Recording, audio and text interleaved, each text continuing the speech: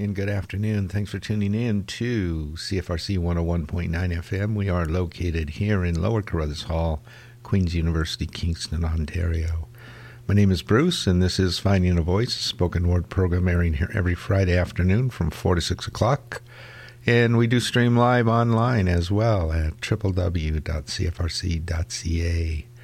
And coming up on the show today, in the first hour, and it will actually even run a bit over into the second, but I'll tell you about that in a minute.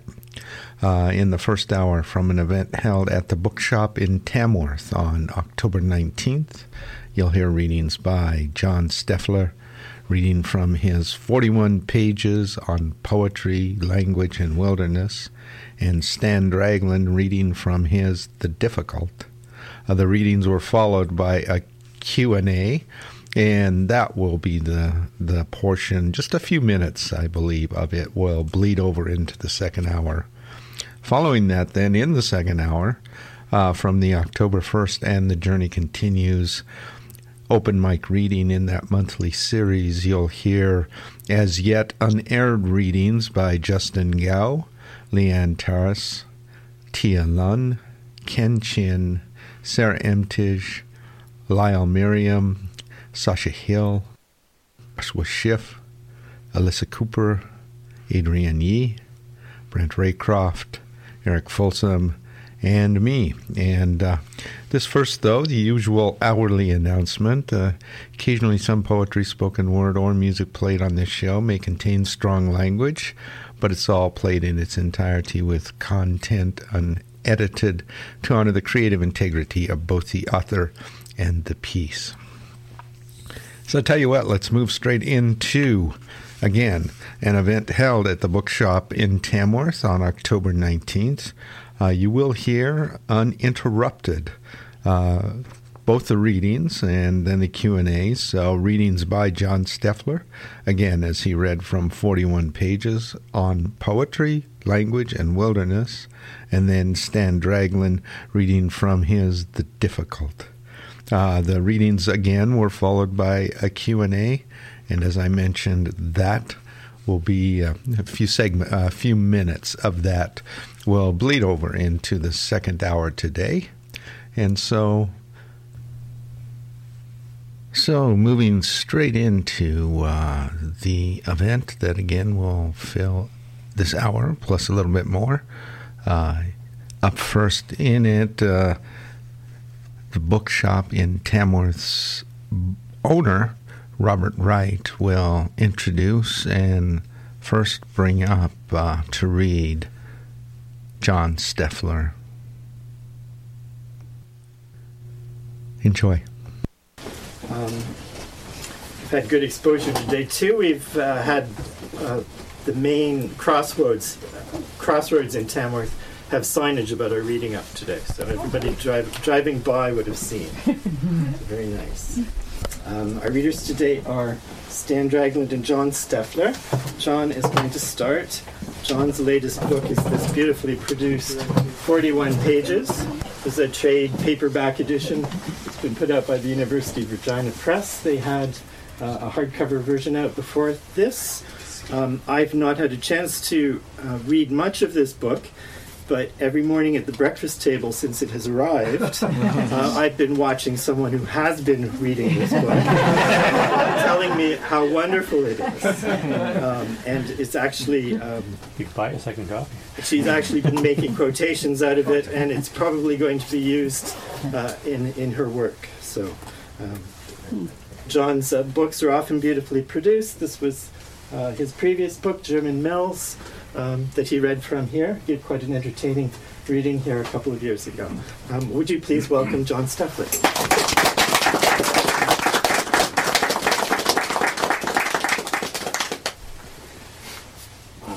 Well, first of all, I want to thank Robert and Laurie for hosting these readings once again. It's always a huge pleasure to be here.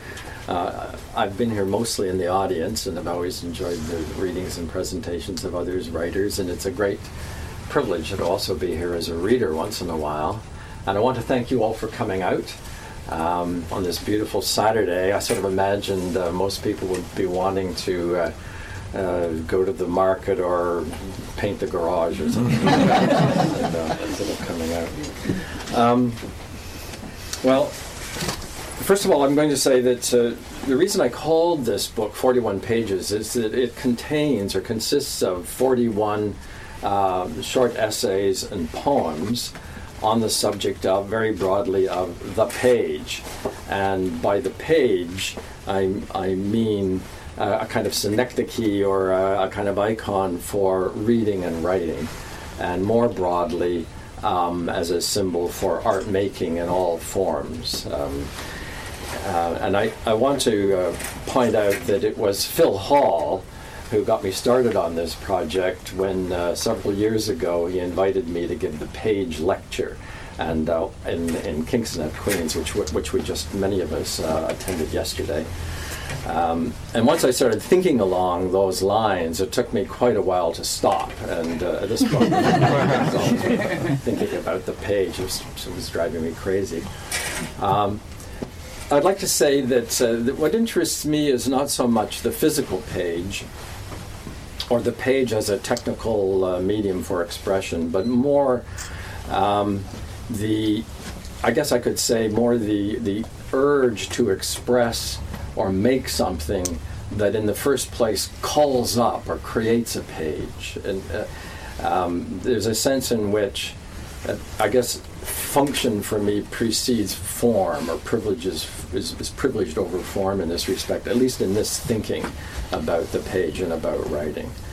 And for me, the impulse that I'm looking at in these pieces to write poetry or to make art often comes from an experience, either a sought-out experience of wilderness or an unexpected experience of something that disturbs my or our sense of a kind of cultural space in which we live, a safe, secure space, a predictable space. There are things, accidents, problems, disasters that disrupt our orderly world, and this often seems to be this interface with something mysterious or turbulent or chaotic, an experience of forgetting in a world that I normally remember, and so on. It's often these moments that seem to me to trigger poetry or make me want to write a poem. So the poem kind of stands beside a thinning in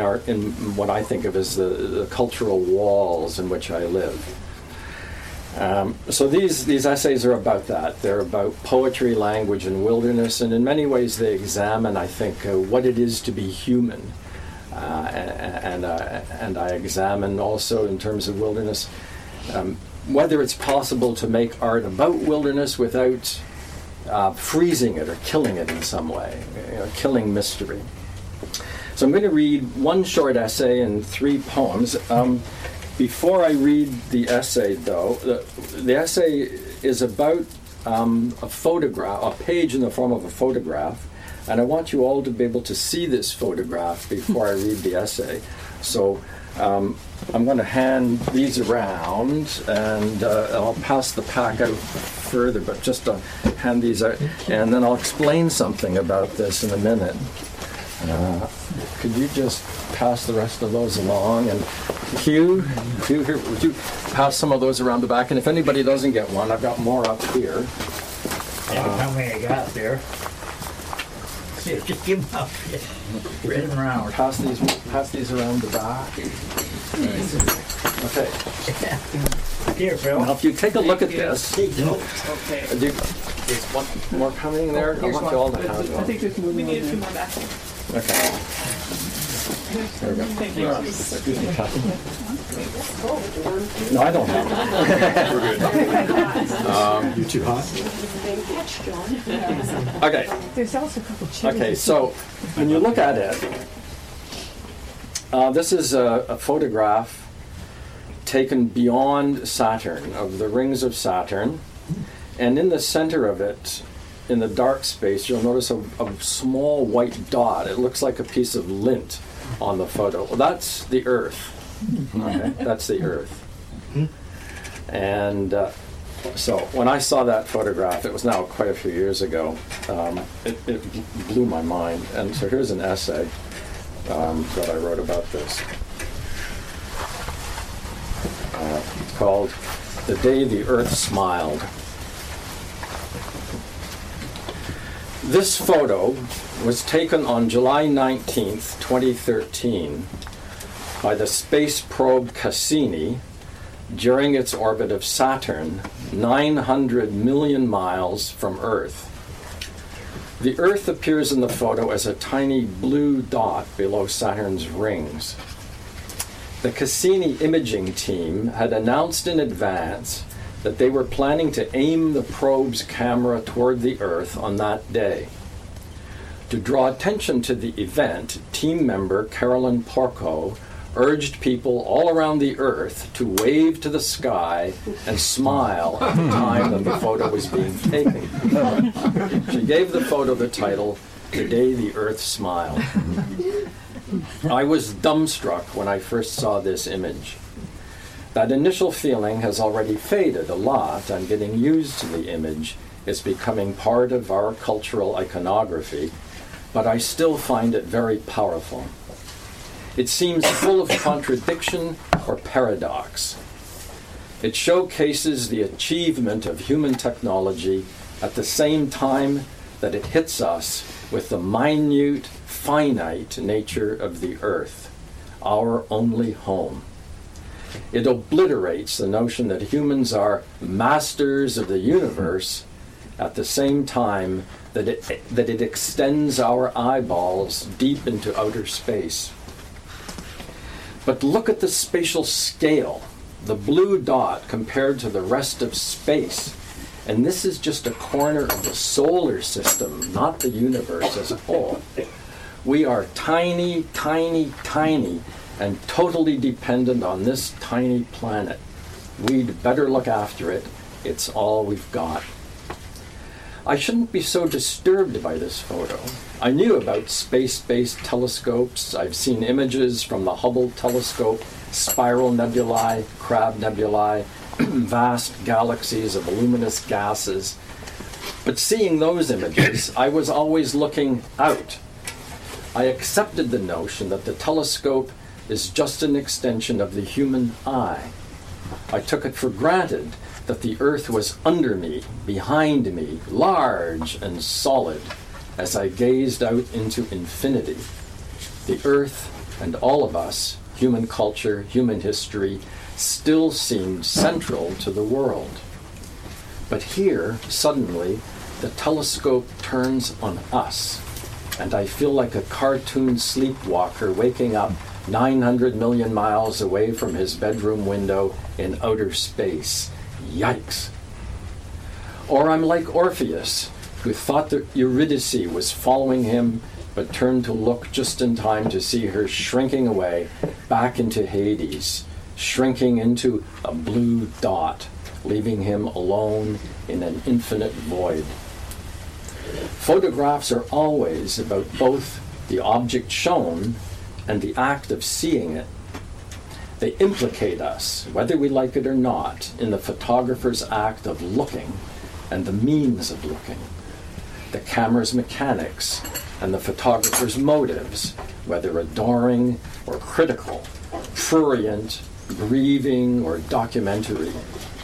Even an unmanned device taking pictures at random conveys the philosophy behind the photographic technique, the sense that events are random and disjointed, or perhaps that some mysterious synchronicity is at work, or that someone is spying.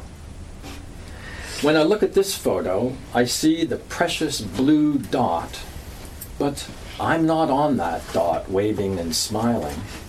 I'm linked to the camera. I'm in outer space. And so the photo seems fraught with a feeling of farewell, of leaving home, leaving family, friends, nation, sailing away forever. I want an adjective for this, like nostalgic or elegiac, and wonder why we don't have one. Could I say valaic, from the Latin valle, farewell? I feel such longing for that blue dot, Can there be anything alien on the earth?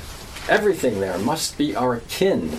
Every animal, every creature and rock and molecule of the atmosphere must be human, or we must be part of all the earth.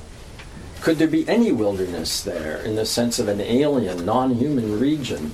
All the wilderness is surely in the surrounding space, the vast, uninhabitable surrounding space. And we seem to be sailing away not only from the earth, but from the human. The photo was taken by a robot with 900 million mile long optic nerve floating in a place I doubt any living human will ever visit. In that way, this photo of Earth is very different from the first iconic 1960s era whole Earth catalog image, which reflected what astronauts and cosmonauts, our representatives, were actually seeing from their space capsules. We could imagine them peeking out a portal, snapping the photo with a Brownie Instamatic. But in order to accept that this Cassini photo reflects a common contemporary stage of human awareness, we'll have to accept that we have become dependent on robots. The question is, what is essentially human? Are we a formula, a code for building self-replicating systems and structures? A signal like a virus that can be transmitted through space and reconstituted in various media by 3D printers? Or are we earthly animals? I think of myself as an earthly animal.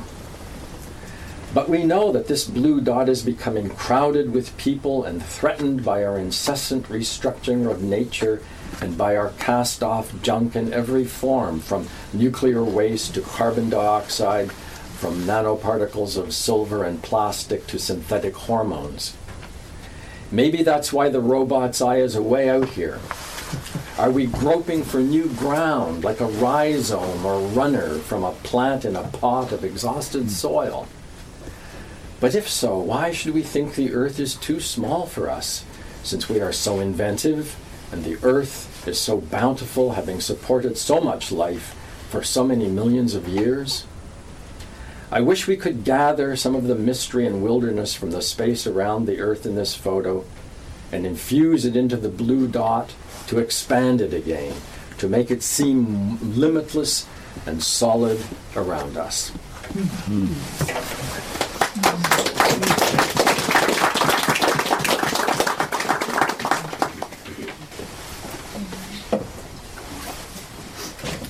So I'm going to read 3 poems, probably without saying very much about each of them, but they kind of follow in this theme I was talking about. What it is to be human, and wilderness, really, looking out from culture at wilderness, and looking at wilderness within culture, within ourselves. This is called "I Haven't Looked at These in Years." My beloved father was human. Here's his hand holding his knife. It's how I still remember him. I laid the knife under his hand and covered him. My beloved sister was human. Mine were the last fingers to touch hers. I placed this needle, it looks smaller here than it was, between her finger and thumb. My father used to say, "Whatever eats leaves waste, and hands are hungrier than mouths."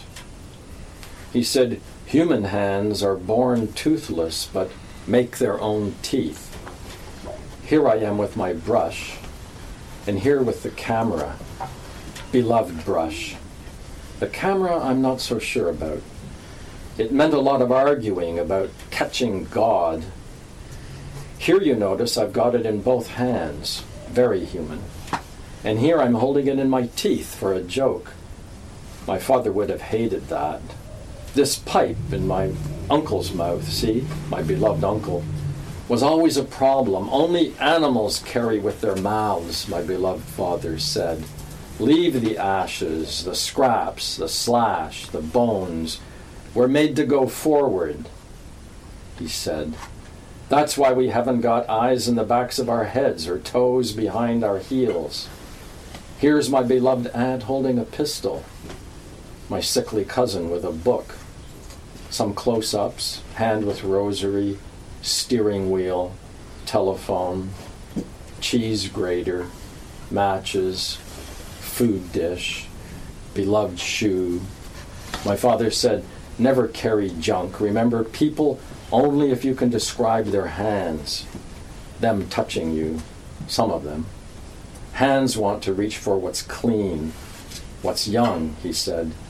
What's past is past, or maybe past is past. Now, he said, is for packing up. Here he's shutting the trunk of the car.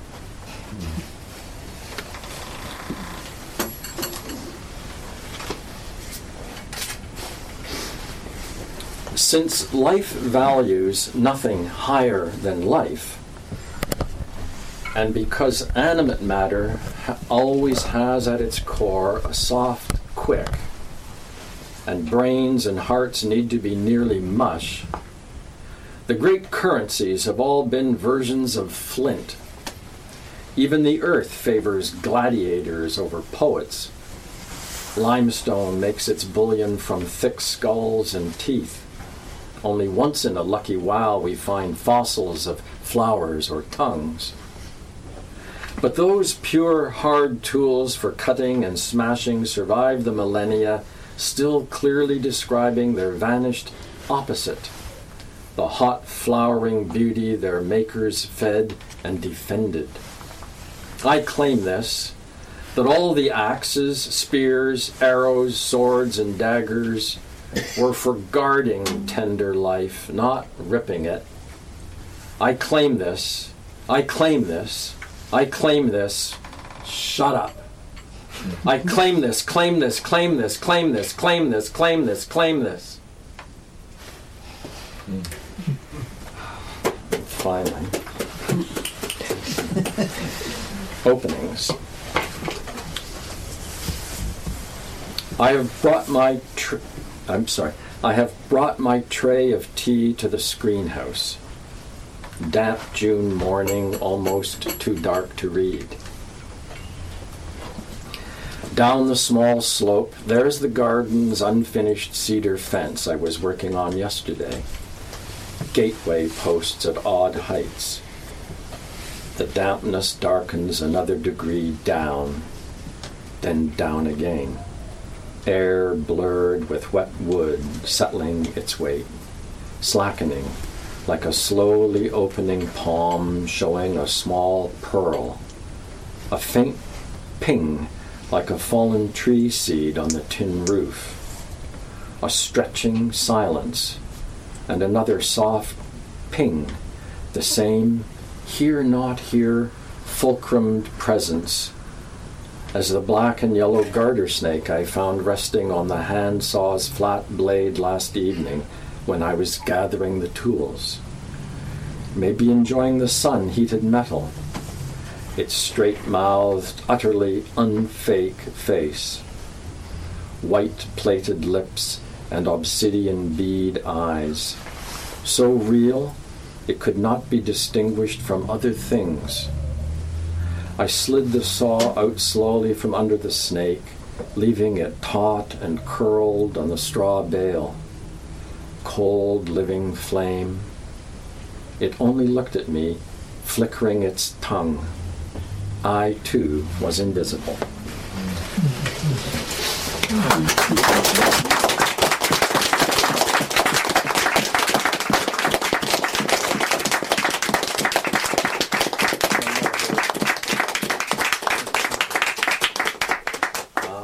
I don't know whether we're going to have a kind of a question and answer period at the very end after Stan has read, or, it's probably the way to go about it. Okay, thank you.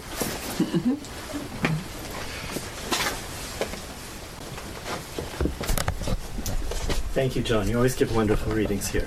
That's very nice. And I love question and answer periods here. They always seem to work well, so I look forward to that as well. Our next reader is Stan Dragland. Stan is well known to many of you. kind of a local for a guy who lives in St. John's, Newfoundland. Part of a rich community that used to be around Bell Rock and Verona, and that still endures, but it was particularly a hotbed of creativity around the time Stan was part of it. His new book is called The Difficult. It's published by Peddler Press. It arrived today with Stan. Heavy books are heavy books. It's a heavy book, but it's very handsome and beautifully produced.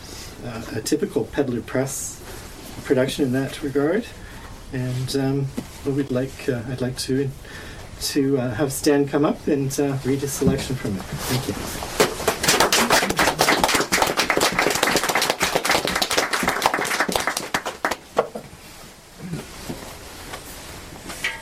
Thank you, Robert. It's nice to be here in one of my most favorite spaces in all the world, among some of my favorite people. And I suggested that John join me on this program for various reasons. One is that I read 41 pages and just thought the world of it. And I knew that as kind of a sub-theme of my book, I could make fit with one of his books. If I'd known he was bringing a handout, I just wouldn't have, just to hell with it. I got no handout. But the other thing is, I thought it would be nice to say in public something I don't believe I've ever said to John. And that is how deeply I admire his writing. I remember once teaching The Afterlife of George Cartwright. And I don't think this has ever happened to me before, but we finished it in class, and I thought, I don't want to go on to the next book. I want to think some more about this one. It's not the only book of John's that I admire deeply, but thank you, John. Thank you. Yeah. The Difficult is a book about reading and writing and teaching, but it has a sub-theme of environmental concern, and I'd like to read you a section that has to do with that. It comes off of some writing about Lisa Moore's novel February and Alice Munro's writing, and I'll just read you the passage from Lisa Moore that I'll be picking up on. John sees that all these things existed before he came along. The eyelash, the toaster, the parties, and it is a revelation of rock your world proportion. Each object and moment belongs to itself, has always done so. And this is not something he can put into words, but sometimes he feels left out of the world.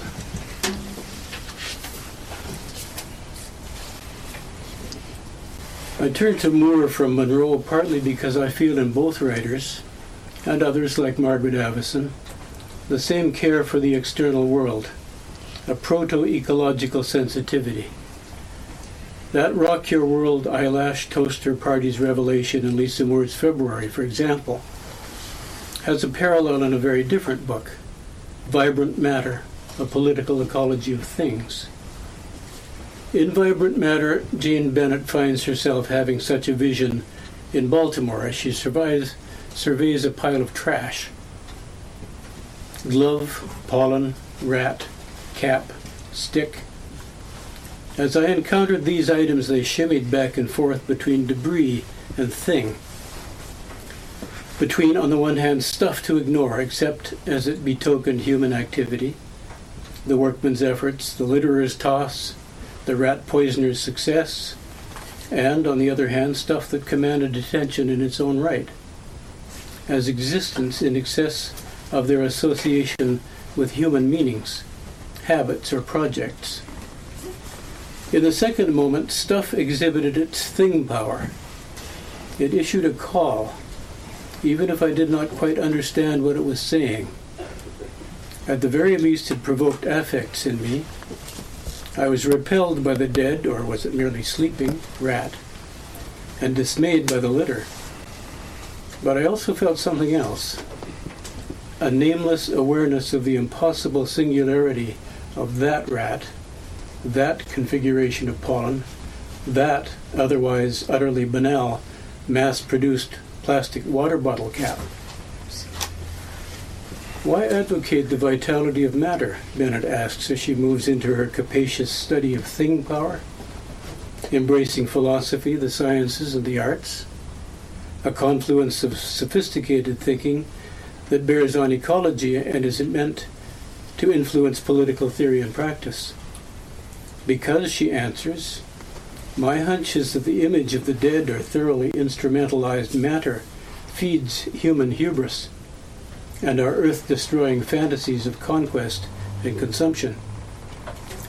We need to cultivate a bit of anthropomorphism, the idea that human agency has some echoes in non-human nature, to counter the narcissism of humans in charge of the world. From this thought place, various other fascinating avenues extend. One takes us into a book whose title summarizes its subject, Peter Wohleben's The Hidden Life of Trees, What They Feel, How They Communicate, Discoveries from a Secret World. Another goes to Anna Lowenhaupt Singh's The Mushroom at the End of the World, on the possibility of life in capitalist ruins. She says, Matsutake are wild mushrooms that live in human-disturbed forests. If we open ourselves to their fungal attractions, Matsutake can catapult us into the curiosity that seems to me the first requirement of collaborative survival in precarious times. The authors of these and other recent cross-disciplinary books, like Mary Midgley's Science and Poetry, are bravely thinking and feeling their way toward a crucial revision of the way humans regard and deal with non-human sharers of the planet. The hope is to exert enough pressure on the dominant technocracy to remediate the destructive action that has come of it and relieve us from what Dennis Lee has called the death watch. Can this be done? The title poem of Julie Bruck's 2018 book of poems is How to Avoid Huge Ships. The title itself borrowed from A Mariner's Guide by Captain John W. Trimmer. The poem ends like this. In Captain Trimmer's most fervent desire that this book serve as guide and best friend when you find yourself in a tight situation with a large ship, I found some solace. Such lumbering vessels, he remarks, are slow to turn. They can be very difficult to stop.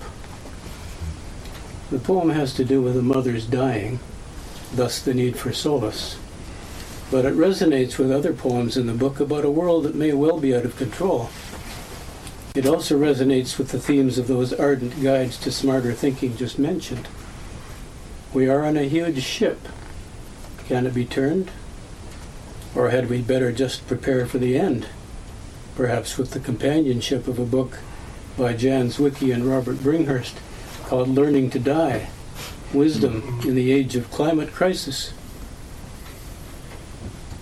Now, you're supposed to have read through the book to this point, and then I say this. For me, if not for you, there has been an elephant in the room of all this writing, a pull to pessimism so bleak that I have resisted coming right out with it.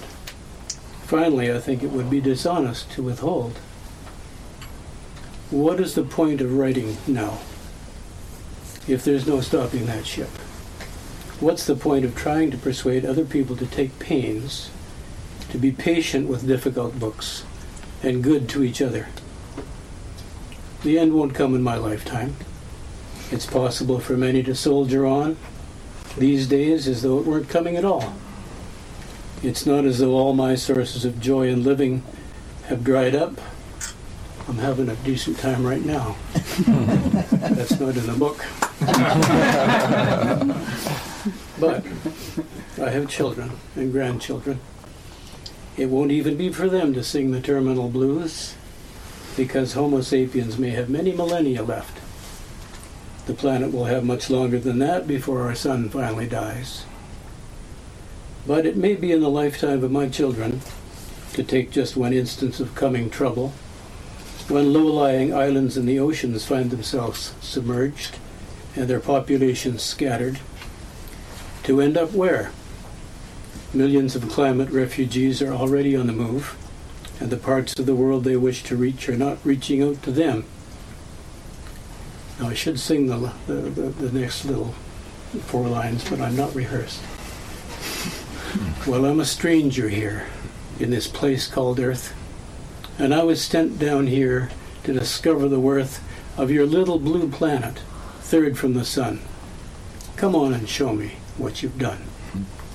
That's 5-man electrical band in 1973, working the satirical trope of the outsider parachuted into a foreign culture. In the song, the stranger's approach gets him a tour of the little blue planet, conducted by earthlings who are right proud of all the riches they've got, all the many fruits of progress they get to enjoy. Eventually, after the stranger gently offers a few questions and reservations about what he's hearing, it's only my first impression, of course, the boasting resumes. Finally, the stranger has had enough. He breaks into lament. Oh, you crazy fools. Don't you know you had it made? You were living in paradise. I love that song. It's a great song. D.A. Levy was a Cleveland poet called a beatnik by the powers of that city. He wanted to write Cleveland. He wanted the city he loved to have its own major poem, like William Carlos Williams' Paterson, about Paterson, New Jersey. This was during the 60s, when officialdom and the counterculture were so often at odds. David Aylward and B.P. Nichol had published Levy in the 1967 first number of their little magazine, Gronk, and Levy was the subject of one of Nichol's earliest pieces of critical writing. Levy had fallen afoul of the Cleveland police, ostensibly for the 4-letter words in his poems, and the allegation that he had corrupted a minor with them. This is B.P. Nichol now. Levy is now in the position of being persecuted by a society which he attempted to liberate from a concrete level of language, arrested on a very trumped-up charge of obscenity, the cement fuck by the Great Society. It is undoubtedly true, as Levy mentions, that it is really the narcotics squad that is out to get him, but nonetheless it is interesting and indicative that they choose to persecute him on an obscenity charge, and that the judge said to Levy when Levy told him he made 89 cents a day for his poems, bail of $2,500 is not excessive for a great poet. Maybe he should charge more than the 89 cents. Difficult to expect understanding there in the Great Society. Under the rubric of the Great Society, President Lyndon B. Johnson had instituted a program to eliminate poverty and racial justice. Even then, 1964-65, the tag seemed hyperbolic and ironic. Don't hype it, just do it. Levy's obscenity charge was eventually dropped, but it had placed him, not the most stable individual at the best of times, under a lot of pressure. Finally, he shot himself. I have lately been haunted by B.P. Nichol's Lament, a sound poem to the memory of D.A. Levy, who took his own life November 1968. All good poems are meant to be sounded, but it's of the first importance to hear this one. You can find it as a voice under in Sons of Captain Poetry, Michael Ondaatje's documentary film about B.P. Nichol. You're a city hall, my people. Look what you've become, I said. You're a city hall, my people. Look what you've done, I said. It was on and on and on until modulating in tone and intensity, but eventually it rises to a scream, and I won't scream at you, but understand these words are meant to be screamed. Look what you've become. Look what you've done. Look what you've become. Look what you've done. City Hall equals those of us, my people, who run things, not just cities. They are running things into the ground. Sometimes a fellow just wants to expletive delete it, scream at the tragic abuse and waste of paradise. Scream and then what? Lie down and wait for the end? That won't do. No, I may be obliged to live under a cloud of decline in the era that saw Donald Trump come to power, but a person has to keep on keeping on, as the 60s cliche had it. There is no alternative. Gird up the old loins, safeguard the family jewels, free up the legs, and head back out into battle.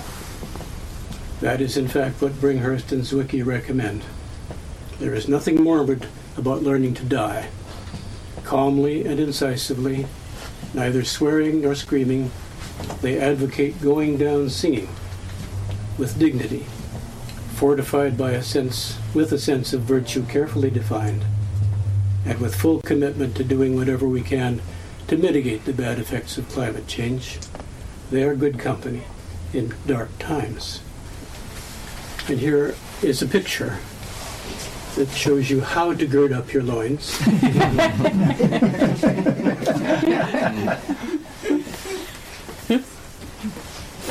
If I'm going to be keeping on, doing my best to mobilize my best, as I have tried to do in this book, I'm really going to need my sense of humor. If I can just hold on to my sense of humor, I should be able to keep on. I find how to gird up your loins funny. Girding is literally obsolete now that we wear pants. Most of us, all of us maybe today. But while we're laughing, if you'll agree to join me, we're also learning. We're learning something. I had just a general idea of what girding was before looking it up. Now I could gird up. At need, given the right outfit, so could you. Now we know where the common expression came from and what it meant before turning into a metaphor, then a cliche, for gathering oneself together to meet the struggle ahead, whatever that struggle might happen to be. Faring forward with inner life expanded and enriched is sometimes the good result of looking back to the roots of meanings, now split off from their origins. Jan Zwicky does that with the word virtue, which has come to mean, this is her, come to mean almost the opposite of its Latin root. It connotes the stereotypically feminine traits of meekness, purity, and quiet obedience. The Greek word, by contrast, emphasizes excellence without explicit reference to sex, or indeed to species.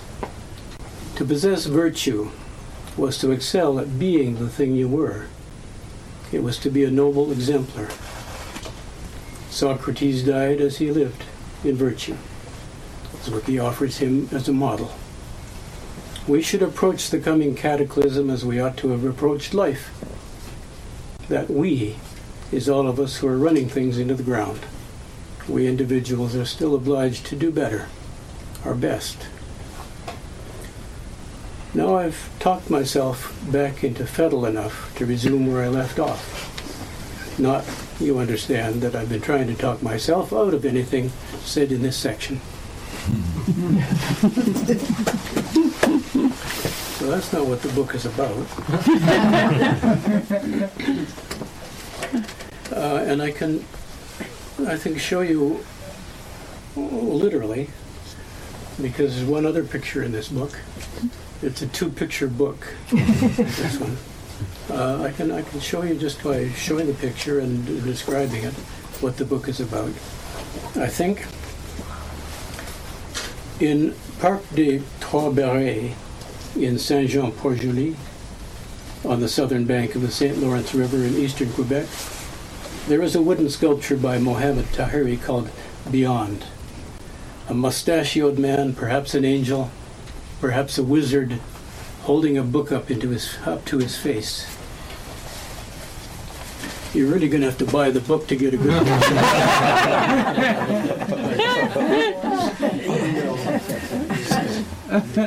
He's carved in wood. And he's not only holding the book up to his face is going right into it. It's like in Newfoundland they say, he's face and eyes into it. Sorry about the second row. It's okay, I bought the book.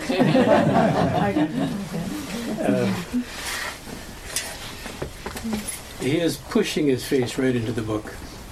He is so far into the book that he's almost coming out the other side. His visage is emerging through the cover. This is an astonishing image to have been carved so precisely in a medium as resistant as wood. That fellow face and eyes into his book is a lover. He's my alter ego. He does look anxious. I believe he knows that wholehearted reading carries a heavy responsibility. Thanks.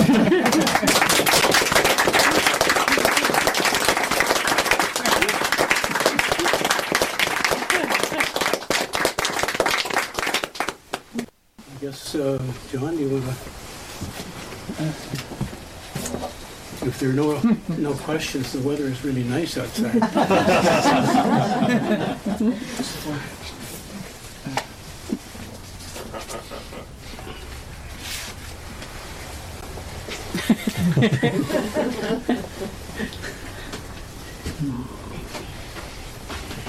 I have a question. It comes out of what John read and was talked about a little bit, but I think is a question for both of you. Is there a sense in which language is wild?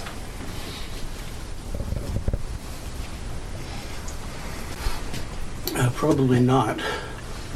I think it, at its best, it's gesturing in the direction John wants to go, trying to get a sense of it.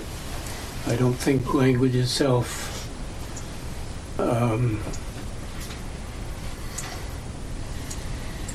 just as a concept is wild. It's a taming of what we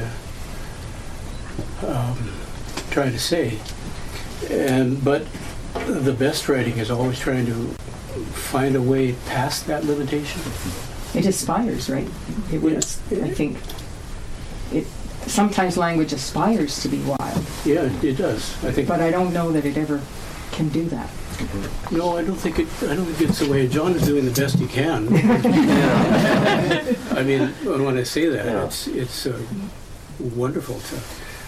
What I'd say first of all is it partly depends on how you define language. There are those, who would argue that non-human creatures also have language, and that even the ability to interpret the import or the meaning of a sound constitutes a kind of language. If a crow hears a car coming along the highway, it takes off because it knows that that's danger.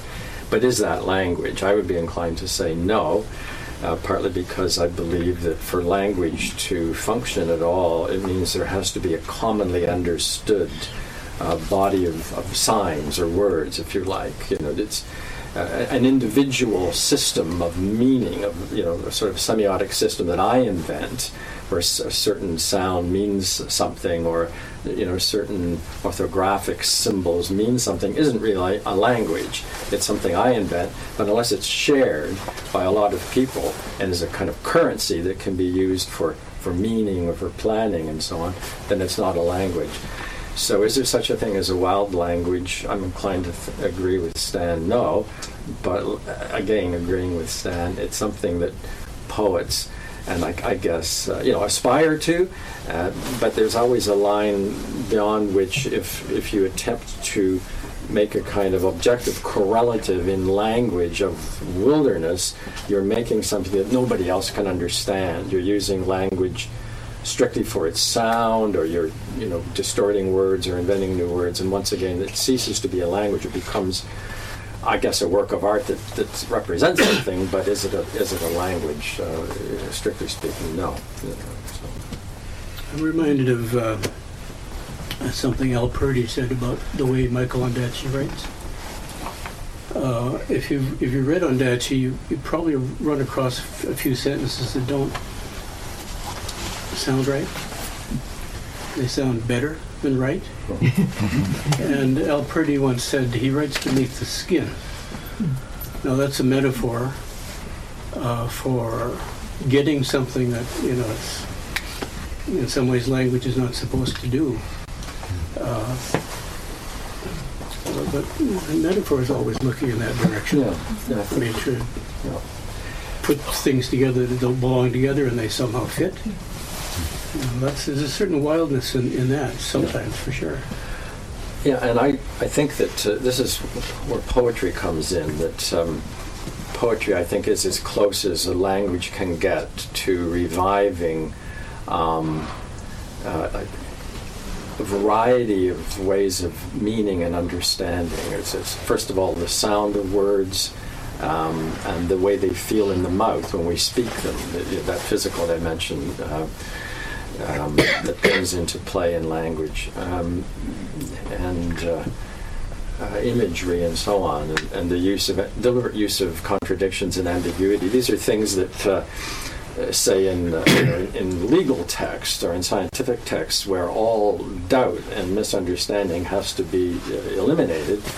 Language is almost pure denotation, but in poetry, connotation and ambiguity plays an important part in signaling or conjuring an emotional response or an intuitive understanding. So in this sense, language can push toward, I guess you could say, the wild, or something acultural or extracultural, but it's still a human creation, and ultimately gets us back into culture and away from the wild. Yeah, Michael. Well, I take the person who asked the question, because I know your poetry. I would think, from my limited understanding of poetry, that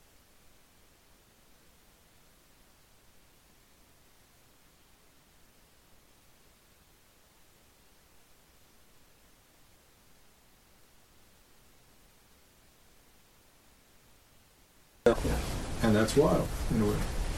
It's not tamed. Right. There's various other poets in the room who Would disagree. I don't think you find any disagreement with that at all. No.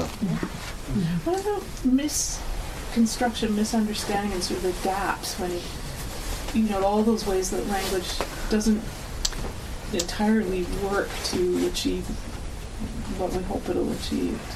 I mean, inadvertent or unintended? Yeah. Uh-huh. Well, how about we're looking at, my friends and I were looking at Japanese translations of various instructions. Yeah. English is so very strange. It's just wonderful. It's heading in the wild in the wrong direction. But, such delights you get from the incongruity. Exactly, yeah. What was one of the things about take off your shoes? Do you remember? Lift up off your shoes. Lift up off your shoes. That's a small poem. They got 2 prepositions, 3. 2. Lift up off your shoes. Up, off. Yeah. And various games that play that turn up things that aren't intended. Yeah. I guess you could say, these are also ways to try to find meaning in language that's outside of deliberate control and more a matter of accident or chance. This poets have been doing this for a long time. Stéphane Mallarmé's, the roll of the dice is this idea of using chance and sort of unintended configurations in language to stumble upon illuminating meanings and suggestions. I could spend a lot of time talking about this.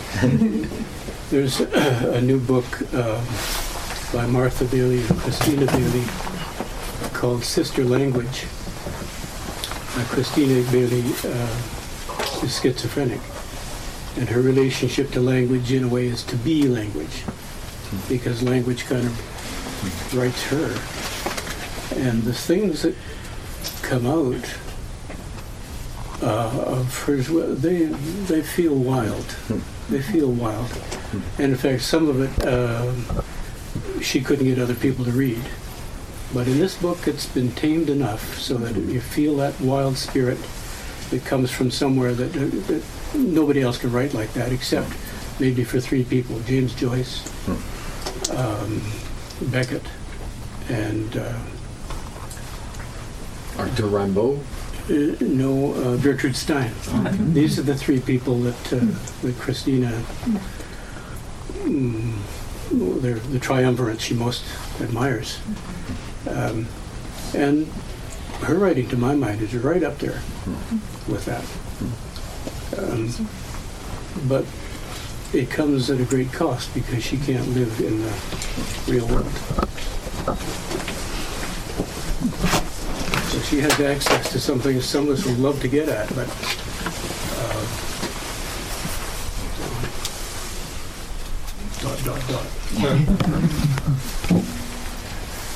Hi, you guys are old enough, as I am almost, to remember that we've had an end of the world threatening us for more than half a century now. And I was thinking recently that perhaps the conditions have actually improved. I don't mean in a Steven Pinker sense that there's less violence and so many people are less hungry, which turns out not to be true anyway. But in the sense that it's no longer let's say a diplomatic catastrophe that could end us all in a week. And now is at least something we have some foreknowledge of and a good generation or two to learn to cope with, or if we can reverse it. If there isn't more room for hope now, and some explanation for what appears to be complacence in the segment of the younger generation that is not excited about Greta Thunberg or doing anything other than living their lives as more easily perhaps than the young people found it to lead their lives in the 60s. Is it easier now? And is the rhetoric of raising people's consciousness thus becoming perhaps more difficult? Do you want to jump in there, Stan? Well, maybe it's time for me to read something I brought along here. I'm not even sure it fits, but maybe it does. Because I don't know if you think about this, John, but there's this business of preaching to the choir, which is like when I talk to people like you folks who are gathered here, you probably know. Well, I found this by something called Preaching to the Choir by Rebecca Solnit. This is from the Atlantic, I think it is Harper's. She's worried about preaching to the choir. And it turns out, she's thinking, well, what is preaching? And I don't mean lecturing, hectoring people. So she asked some preachers about that. I hope this is going to be of some use. But if not, I like it anyway. To suggest that you shouldn't preach to the choir is to misunderstand the nature of preaching. And she goes on to say, Karen Haygood Stokes, a minister in Grand Rapids, Michigan, who formerly belonged to the San Francisco Symphony Choir, explained to me that her aim is not so much to persuade people to believe as it is to encourage them to inquire into existing beliefs. My task as a preacher is to find the places of agreement and then move somebody from there. Not to change anybody's mind, but to deepen an understanding. The common ground among her parishioners is not the destination, it's the starting point. Have we thought critically about why we agree? It's a call to go deeper, to question yourself. Well, it seems to be necessary, and it's hard sometimes to look around and see people asking that kind of question of themselves. Whether it's We're doing better now than we were. I don't. In some quarters, yes. But in enough quarters, I don't know. Yeah, it's not. I think really a question for a poet to answer. It's I think one that biologists and scientists, I suppose, would have more to say about, more meaningful. All I can say personally is that I think that some of the same doubts and fears were in play for the same reasons. That is to say, when nature, the natural world, as well as human civilization, seemed to be threatened by the atom bomb, beginning in the 1950s. It also implicated the whole of industrial culture. It's as though that was the hideous epitome. The protest songs of the period. It wasn't just the bomb. And this was a realization that began even in the early 20th century. It was one of the things D.H. Lawrence and a lot of people saw at the time of the First World War. That was the great flowering of the Victorian hope that a wonderful new future lay in store for humanity through science and industry and so on. If the best we could do with it was to blow ourselves up with weapons, then it really called into question the whole value of the industrial culture and Western civilization.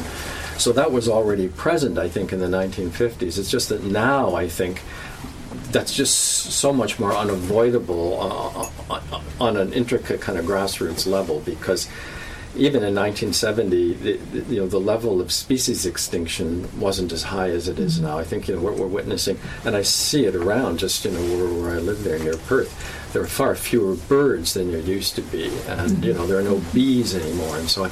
So I think what we're facing is not so much the possibility of a sudden cataclysmic destruction through diplomatic stupidity, as a gradual but inevitable destruction of the natural world, and somehow that seems more horrifying, I think, because it's pervasive. It's not the result of a single act, but it's a cumulative result of the way we live.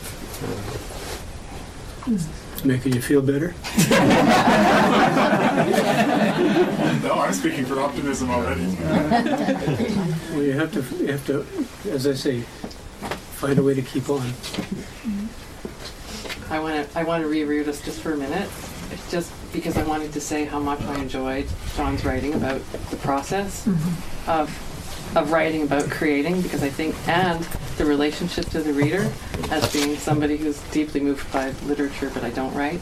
But I take real pleasure in synchronicity when I'm reading, because I'm always flaunting lines at Robert like, this is for today, these things. So you talked about the faith you have that somehow your work is going to reach a reader eventually, and I found that very moving.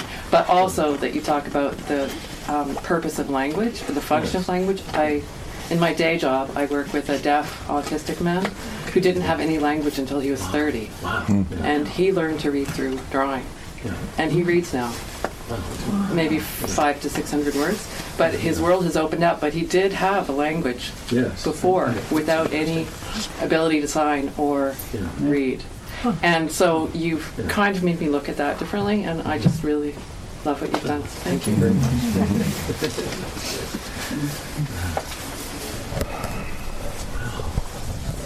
Let's have some snacks. Thank you both. Thank you.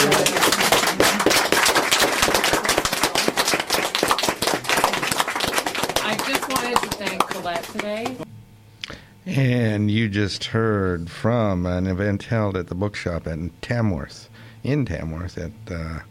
on October 19th. These were readings by John Steffler from his 41 pages on poetry, language, and wilderness, and Stan Dragland from his The Difficult, and then their Q&A that followed.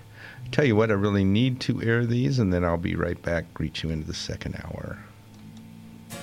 Friday evenings at 6 p.m. here on CFRC, listen to Saltwater Music, a show covering all musical genres from the East Coast of Canada. Celtic, of course, but also rock, jazz, blues, folk, and a lot more. I'm your host, Rob Carnell. Tune in to Saltwater Music Friday evening from 6 to 8 here on CFRC 101.9 FM. Or you can catch us on the web at www.cfrc.ca. And for our listeners out east, that's 7 p.m. Atlantic, and 7:30 in Newfoundland.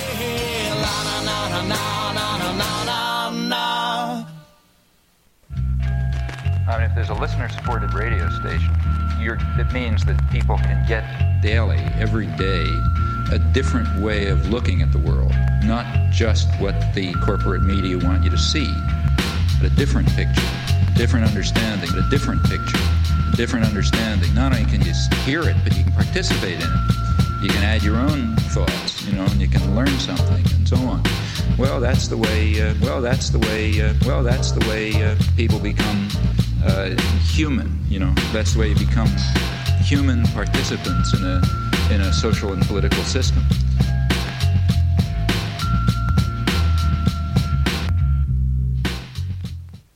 Folk Everything, every Saturday morning from 10 till noon on CFRC. Traditional folk, modern folk, future folk, and strange deviations from the norm. Hear the legacy of folk music and discover new favorites and forgotten classics on Folk Everything. Join me every Saturday morning at 10 for a romp through folk culture here on CFRC. Says a red boy to James, that's a fine motorbike. I'm David Suzuki. Cut your heat and energy use by 10% and you'll be making a real difference combating global warming. The future is in your hands. Shrink your footprint, grow your wallet, cool the planet. Find out how at davidsuzuki.org.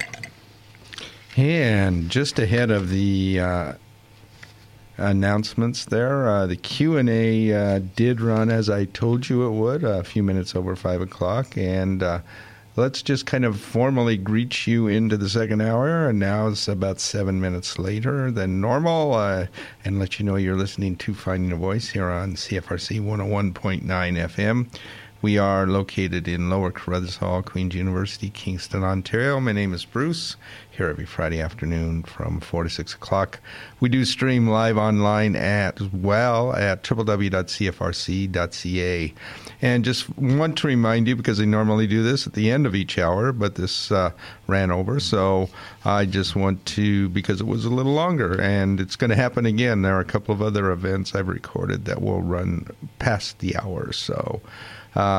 but I do want to remind everyone that every hour each week is uploaded to my blog, Space Forge, shortly after I get home, and will remain there for years at Finding a Voice on cfrcfm.wordpress.com. And let's go ahead and move into the second hour today. And I'd like to thank you for tuning in and staying tuned into the second hour. I've got 3 sessions. Hopefully I can get them all in.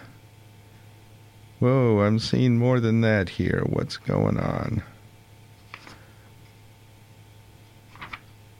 Oh, I just realized I've got more than I thought. Here, let me double check something. Yeah, I do think I only aired the first session and of the And the Journey Continues open mic reading, but that's what we're going to be hearing. Let me just find the one I need here to come up first, actually. And as I wait for that to happen, thank you for tuning in. You will be hearing in this hour readings by Justin Gao, Leanne Terrace, Tia Lund, Ken Chin, Sarah Emtage, Lyle Merriam, Joshua Schiff, Alyssa Cooper, Adrian Yee, Brent Raycroft, Eric Folsom, and me. The usual hourly announcement, though, ahead of it, I will let you know that occasionally some poetry, spoken word, or music played on this show may contain strong language, but it's all played in its entirety with content unedited to honor the creative integrity of both the author and the piece. And having a little bit of technical difficulty here, trying to multitask. See if it'll go that way. No, that's not going to happen. Okay, we're going to work our way through this. I aired several readings from this the past 2 weeks to finish up unaired readings from that event, and I am just going to double check to make sure. Yes. We are going to, this will be the second and third rounds in the And the Journey Continues open mic reading in the October, that was happened on October 1st in that monthly series and held at the Elm Cafe. In this round, so done in the rounds, so I should mention that they're like usually in groups of 3, 4, sometimes 5, sometimes fewer, but most of them are that way today. In this first round, you are going to hear, let me see if I can reposition this. You're going to hear readings by Justin Gao, Leanne Terrace, Tia Lun, Ken Chin, and Sarah M. Tidge. Let's see if I got this thing to work out here. Here we go. Also American. So, this one's for you guys. Yes. It's called Don't Hold Your Breath. No lives matter. Come join the nosedive towards disaster. Watch the hordes scatter as both sides clash over the motives of their masters. Can't focus past the caption, open wide for the rapture. Close another casket, so ends another sordid chapter. Sort through the after-show chatter. From Alpha to Omega, check the mobile home wreckers making a mess of the Mecca. It's one fucked up fiesta, filling empty vessels cause the blood costs extra. Fire a gun to commence the riots for races, conspire in quiet places, breathing tubes produce a sigh of complacence in silent stasis. Weaving through ultraviolet phases on a nightly basis, it's a wasted oasis for the faceless, a sign of the age of extinction. Fanning the flames to the point of ignition. High-ranking brains anointed in fiction. A disjointed system of misdirection and deception, all the good people brandishing weapons, chanting and spewing their venom, sending a menacing message in all caps. Aspiring tyrants, hoping for a call back to those good old days. A soundtrack of disarray spinning around on replay. See the clowns on display, but no one is laughing, because they all know what's happening. It's maddening. But the Mad King watches it all devolve from the counting house, putting up walls and pounding out an embarrassment to America in 140 characters or less. We've inherited a debt that can't be settled. Gone to such dark depths, but now we're on the final level. It's down to the wire. So town criers, raise your voices higher than the stakes. Break this empire of mock occupiers, Holocaust deniers, pushing propaganda flyers. So wait, who's gonna tell the boss man that he's fired? Should have read the box. There may be some assembly required.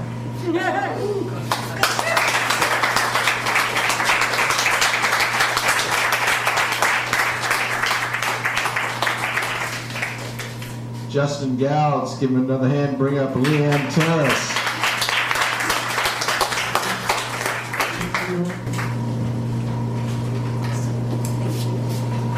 Tending wounds. Daughter touches your tender wound with timid, gentle hands. This is where you are your most vulnerable and shy. Swabbing and soothing, composing our shared intimacy, a simple act of love. An incision with red swollen edges, patient, waiting to become a scar. The entrance of your raging battle, leading to your slowly beating heart.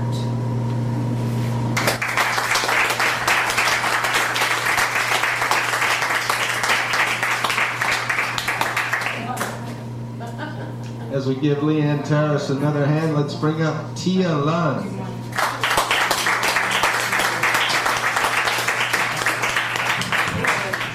Okay. This is called detritus.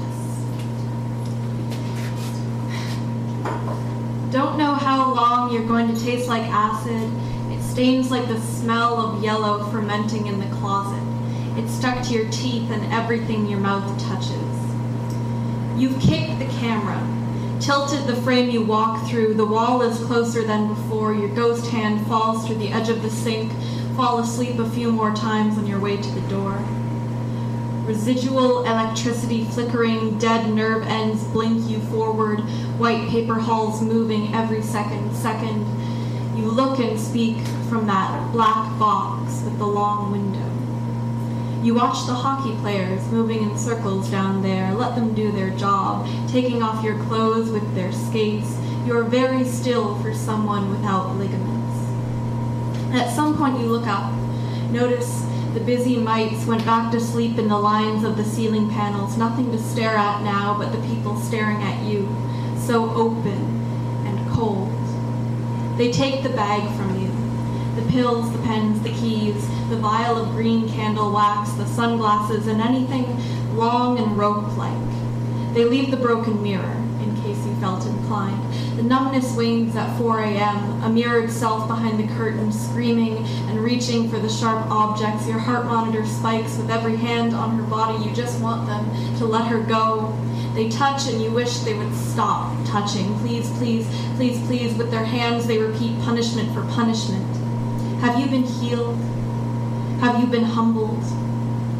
Still yellow, always yellow, just a different shade. By the time your flesh swells to suffocation, you're sent back to the beginning, told to try again next time, bleached out yourself.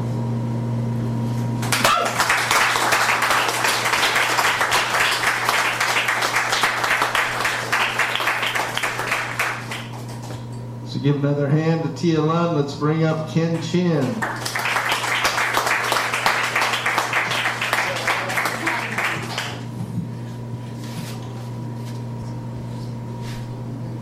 In the mid and late 80s, I was involved with the wars down in Central America. One of the things which I had to do, we were fighting basically against the oligarchy and the dictators in El Salvador and Nicaragua. One of the things I had to do was bring a load of supplies down to the refugee camp in Nicaragua. And this is about part of that trip. It's called Touch the Clouds.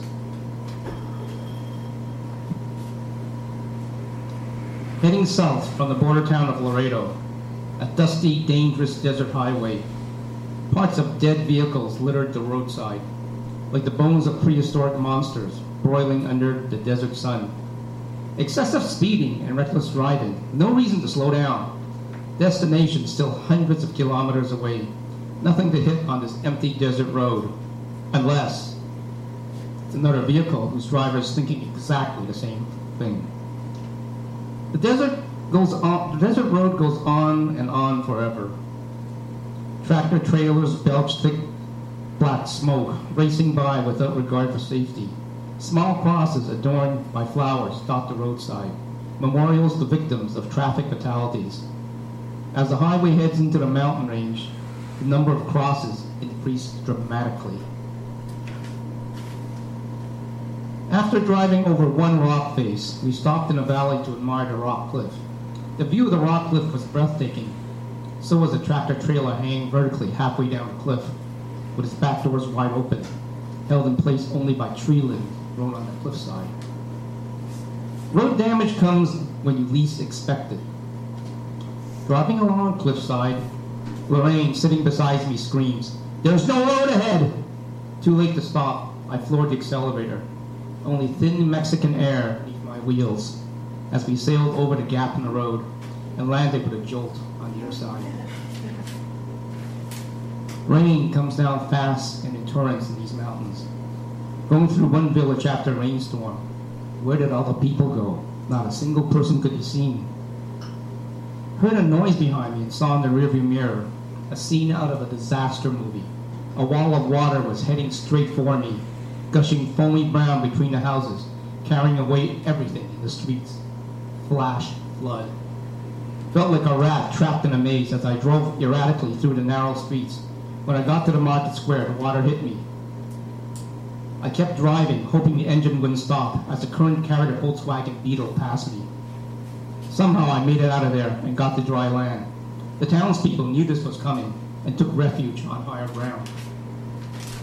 One stretch of the highway, as far as the eye could see, was a winding, meandering black ribbon, positioned directly on top of a steep ridge. You could only drive at 40 kilometers per hour because every 30 seconds the road meanders and turns 180 degrees. One wrong move, one miscalculation in driving, and it's hasta la vista, baby. Spent the entire afternoon driving at that numb mining pace, almost passed out from exhaustion by the time we got to a hotel that evening. Headed up to one peak engulfed by passing clouds, billowing thick clouds. Had this idea of playing in the clouds. Lorraine cautioned against that, pointing out to the numerous crosses on the roadside. As we approached the peak, I slowed down. Visibility was almost zero. I could see why there were so many crosses. Nevertheless, I stuck my hand out the window and felt the cool dampness. On my way to Central America, I drove on one of the longest roads in the world, the Pan American Highway. Traveled the length of the legendary Sierra Madres Oriental. Reached up and touched the clouds. Thank you.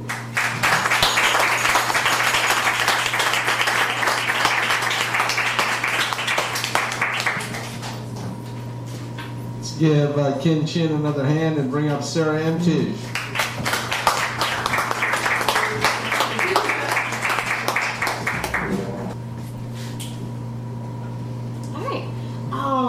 Well, this is a poem that I'm right now writing an expanded version of it to make it into a picture book, but I decided to revisit the original version. It is called A Wager, or this version is called A Wager. Let's play checkers on the deck of a 1920s steamship, and if I win, you owe me ice cream chocolate chip. But if I lose, then Augustine, you can choose where the time machine will take us next. Move your pieces, step with care, guard your soldiers, mind your squares. Cairo in 2018 is a sight to be seen, but between you and I would rather stop by the construction of Stonehenge again, or the Jupiter landing, and then travel back to see Shakespeare for tea. We could bring a trapeze, we could swing through the trees. You can king my peace, please. Thank you. And now it's your move.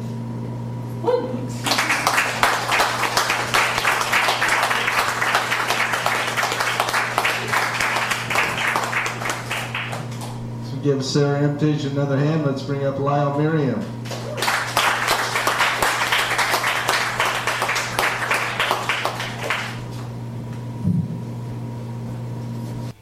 And it's always hard to know how to break these things where I'm congratulating one person and bringing another person up. So, but anyway, Lyle will be coming up. But you just heard Justin Gao, Leanne Terrace. Wait a minute. Yeah. And make sure I'm on the right line here. Justin Gao, Leanne Terrace, Tia Lun, Ken Chin, and Sarah Emtige in the October 1st And the Journey Continues open mic reading in that monthly series held at the Elm Cafe. Up next from it, you'll hear, as I mentioned, Lyle Merriam coming up first, Joshua Schiff, Alyssa Cooper, and Adrian Yee. Let's go ahead and bring them up. This is called September Weekend. On such a lovely Saturday, there should be more people about, enjoying the September sunshine while they busily check things out. The nip in the air says summer is gone, and autumn is here to stay. The sun is bright, but the wind off the lake means colder weather is on the way. Now it's Sunday afternoon, so this is where the people are. Outside it's cloudy, dingy, and damp, but the atmosphere's bright at the bar. No one's paying much attention to the football game on the screen, while a dozen different conversations dissect the local scene. I hear a dozen different stories of what's going on in town today, who's done what and where and when, and what they've had to say. Thank you.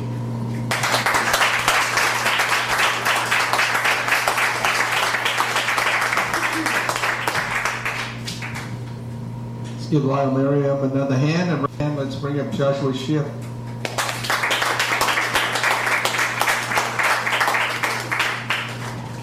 Alrighty, this one's tough for me. It was tough for me to write it. Alzheimer's runs my family. I have a fascination with it. I wrote this for my father, told my father it, we both cried. Hopefully I can make it through it without crying myself. So, here we go.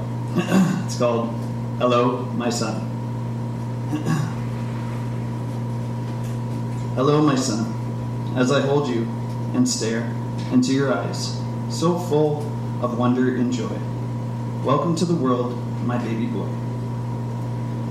I wonder sometimes, what's going on inside your mind as you look back at me, crying? Take it easy, my child, for I will watch you grow, guide you in this life, give you all of me, and everything you will ever need. Hello, my son, still so young, look at you, walking now, welcoming me home, growing so big, my baby boy, playing with your cars and toys, eyes so full of wonder and joy.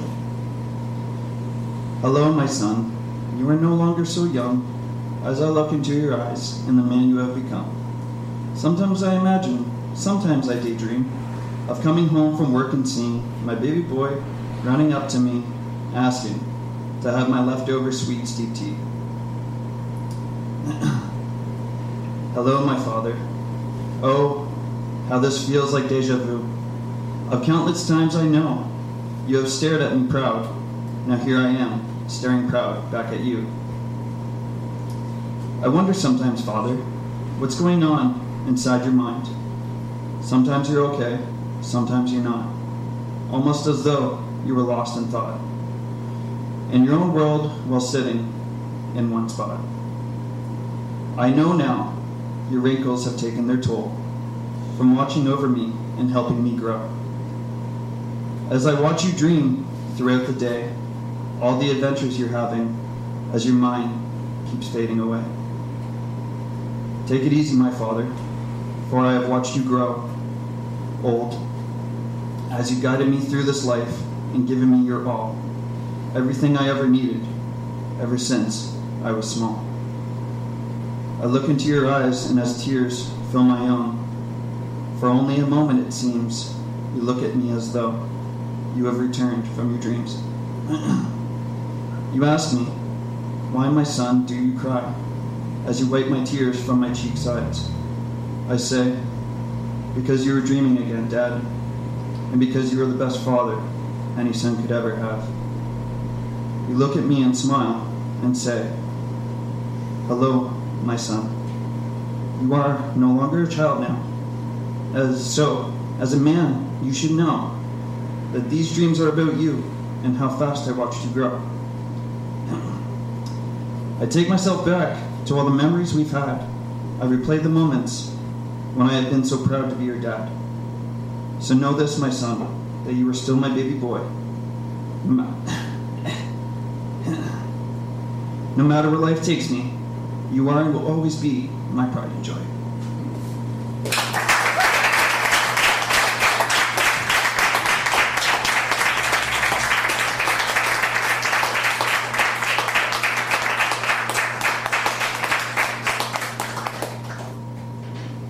That was Joshua Schiff.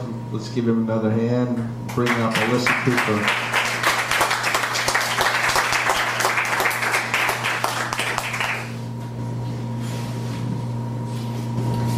It's not about to get any better. This is a poem about when my mom was in the hospital. Beep, beep, beep. I have nightmares about the sounds that heartbeat monitors make. When I slept at the hospital, it echoed down the hallway, bounced off the ceiling tiles, followed me to the room where my father smoked joints in the window well. Shaking fingers, blowing smoke through a filthy screen, praying no one would smell it, and yet not caring if they did.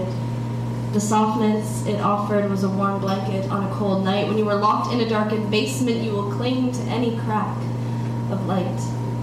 That month stretching into eternity, highway, cafeteria, hospital room, beep, beep, beep, highway, cafeteria, hospital room, beep, beep, beep. My body remembers being inside hers, knows that this is not the sound that a heartbeat makes, beep, beep, beep. This body surviving on bad food and burnt coffee, on sugar packets and smoke, beep, beep, beep. People die on the ICU every night all around us, monitors falling silent, nurses with blank eyes who have seen too much, and I watch the rise and fall on the LCD until my eyes burn.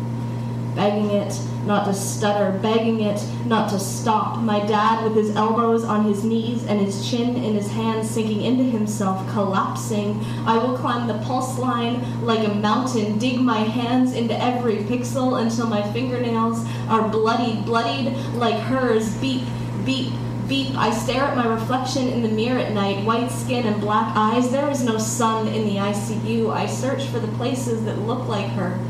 I know they are there, but I'm coming up empty, water trickling through bony hands, turn this way and that. What would I look like with a tube down my throat, face swollen with steroids? I pull at the skin, pull back my lips and look for her in my teeth, something to remember when the ICU takes her away. I was inside her body once, flesh of her flesh, but in the hospital, I can't find her.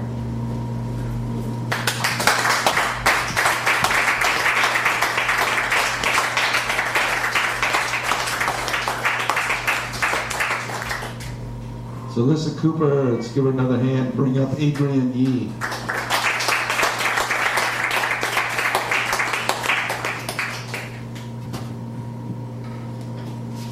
The trees know all and see all. They know what happens all around. And if you can be patient enough, they will tell you all you need to know. Tree perception and communication travel at a staggeringly slow pace. A racing quarter of an inch per minute. That's a lot of minutes and waiting if you want a question answered. Patience is the only virtue you need to know in the forest. Knowing the forest is knowing the universe. All the metaphors are here to be seen and understood. All you will ever need to know will be found right here.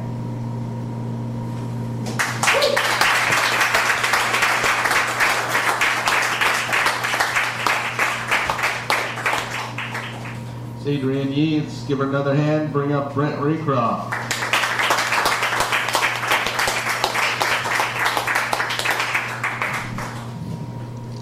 And you just heard readings by Lyle Merriam, Joshua Schiff, Alyssa Cooper, and Adrian Yee. Again, in the October 1st, and the Journey Continues open mic reading in that monthly series. Up next, and just mentioned, you're going to hear Brent Raycroft, Eric Folsom, Justin Gao, and me.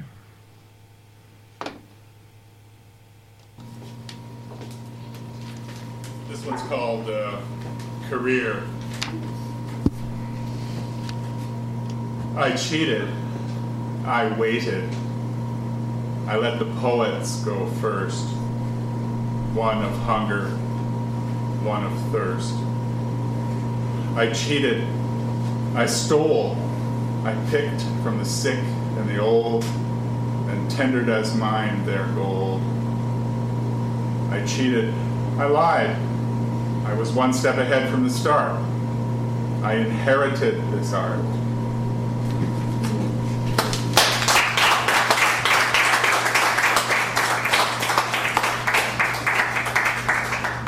Was Brent Raycroft. Let's give him another hand. Bring up Eric Folsom.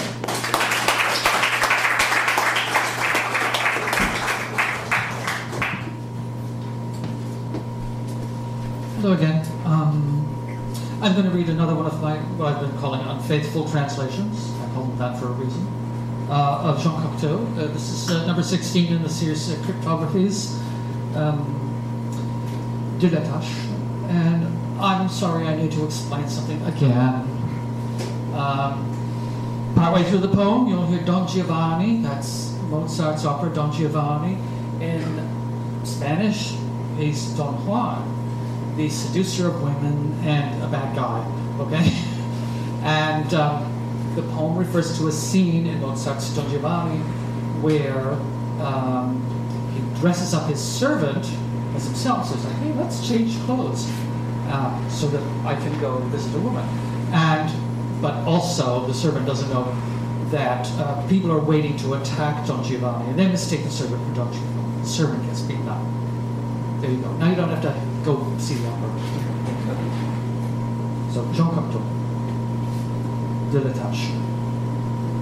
Of the stain marking the blood when the clot congeals, we can never predict exactly the outline, nor the shadow labor the blind machine reveals as our hearts ink flows from darkness to sunshine. Slyly, Don Giovanni made his servant take his master's disguise to be beaten in his place. These voices in my head tell me what words to speak.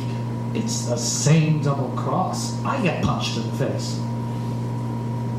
Because of you, my blood flows, blade of silent strife. But anyone else would complain about the gash, the desperate effort of twisting the knife, as the many-throated hydra begins to thrash.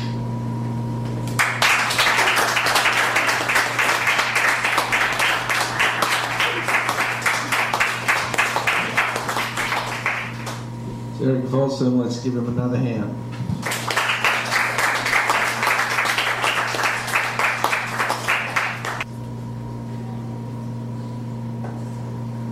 I was watching the full moon in the last full moon cycle, and I wrote this after.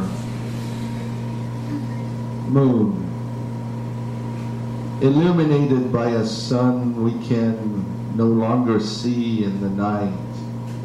The white-faced full moon hangs almost motionless. The full blackness of an empty sky behind its shadow.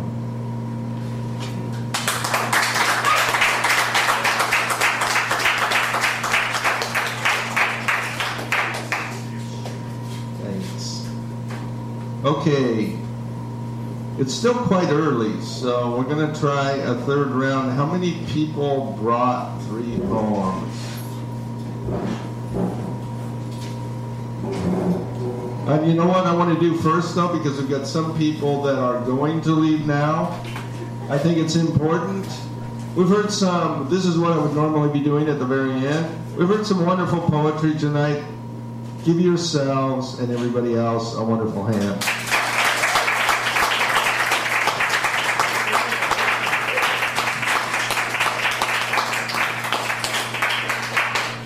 And let's give it up one more time for the Elm Cafe and Grace, who's taking care of us tonight.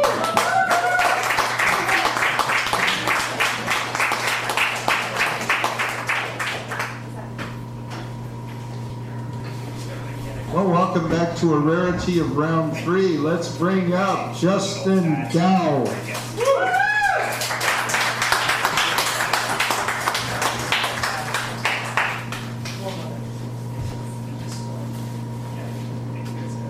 Try and rip through this quickly so we can get to everybody. Anybody who wants to come see some tunes, I'm going over to Cafe Musiki after this, play some tunes. So open mic there after this. This one's called You Have Been Promoted to Bait. And it starts with a quote from Willy Wonka and the Chocolate Factory. We are the music makers, and we are the dreamers of the dreams. And this is not a drill. Hug your pets and pop your pills. Can't roll a boulder over the hill. If there's a way but not a will, who's left to pay the bills? Just put it on my tab. Abracadabra. Stab the cadaver. Don't feel bad. I'm just a stepping stone to a punching bag, a ladder to disaster. New episode, same running gag. No happily ever after. Just catastrophe and canned laughter. Full body cast, limbs atrophy and plaster. Iconoclast bastard. Live fast and die faster. Wander the wrong path for the contrast. Drowned in the sounds of songbirds in combat. I'm going off track. Hooks got me climbing up the walls like on back. Looks like the color of my soul's inside of the bond black. Tragic as a tar pit, there's no magic in this carpet. Just a carcass reaping the harvest, making art out of my catharsis, building an ark out of parchment. I own the night, trademark the darkness, harness the light fantastic, bobbing for new hearts grafted onto old parts, X marks the casket in post-mortem scratches, got more notes than Mozart on acid. So flabbergasted masses, go grab your crowbars and your hatchets, curl up with the good book of matches, and see what catches fire. This hunger ain't a game, it's a pacifier for a fasting tiger. Stakes his claim, playing tame for the appetizers. Tranquilizers and magnifiers form a franchise of flaming spiders. Landslide survivors can't hide out of focus from the modus operandi. Stand by as the flies materialize. Don't you see the fear in his eyes, frozen like a deer in the highs? No surprise, spent a lot of years in disguise with zero supplies. Still the hero survives to the final act with his spine intact, doing fine, in fact, phenomenal. Simulcasting the chronicles of a moron with a monocle, mixing vodka with ramen noodles and rocket fuel. Sets his pocket watch to the autumn moon, clocking all the molecules on the follow-through, knowing a man's gotta do what a man's gotta do.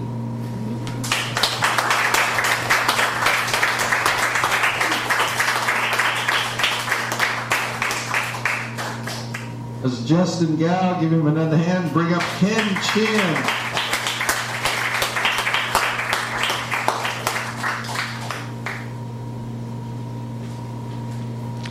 And you just heard readings by Brent Raycroft, Eric Folsom, Justin Gao, and me in the October 1st And the Journey Continues open mic reading. In that monthly series, up next in it, here are going to be Ken Chin, Sarah Emtish, and Sasha Hill. That last one I read was about Mexico, when I was heading down south. This one is about just what happened before I crossed the border. At that time, there was a lot of anti-American feelings because of what's happening in Central America. So I'm sure you can appreciate the irony at the end of this poem. This is in Texas. Broiling heat. It's called Desert Mirage. Broiling heat. A totally inadequate description as we drove through the shimmering heat waves rising from a semi-fluid asphalt highway. In the distance, moving like waves in the ocean. Even through my UV Ray-Bans, the Texas desert was blinding white. Traveling at a good pace through that flat, endless terrain, still the wind felt like a blast furnace coming through the open windows of that old Canadian farm pickup truck. Lorraine, not used to the heat, slumped against the seat, staring bleakly. Endless miles of rock and sand. Mirages are expected in this heat, usually as large bodies of water. Parched lips smiled as my own mirage appeared, as that familiar Dairy Queen symbol. I'm losing it, I said to myself, glancing at the water bottle beside me. The warm water could not quench my thirst or cool down the raging heat. I began to think how good a cold milkshake would taste, or strawberry sundae, or banana split. But the shimmering in the distance, that familiar ice cream cone with a curl on top, instead of disappearing, got bigger. A small building then appeared. Could it be, I asked myself, here in the middle of the scorching desert, in the middle of nowhere? Lorraine, look over there. I pointed excitedly. It's a Dairy Queen, she said weakly. I could not believe the words from my mouth as we pulled into the parking lot. God bless America.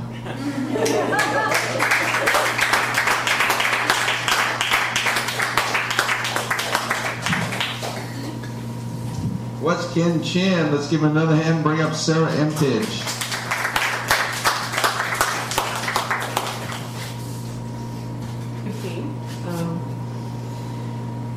This is about the old man of Scone Mountain. A long ways away on a mountain of scones, there lives an old man who has 5 broken bones. To help him to walk, he has got an odd cane, for his leg bone is one of the 5 that are slain. His very long beard holds a great many crumbs, for he eats scones all day, and occasionally plums. He has very round glasses and a lopsided grin, and though he eats all the time, he's actually quite thin. On the highest of scones, which is sugared and flat, the old man often sits where his ancestors sat. Then he rises again with a creak and a groan, and he dusts himself off, and he eats some more scone.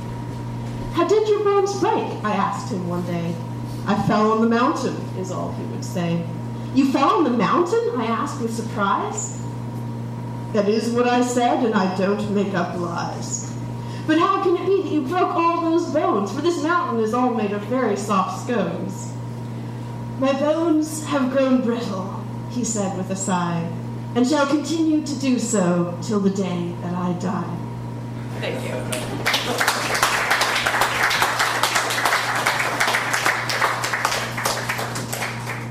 As we give Sarah Emtish another hand, let's bring up Sasha Hill.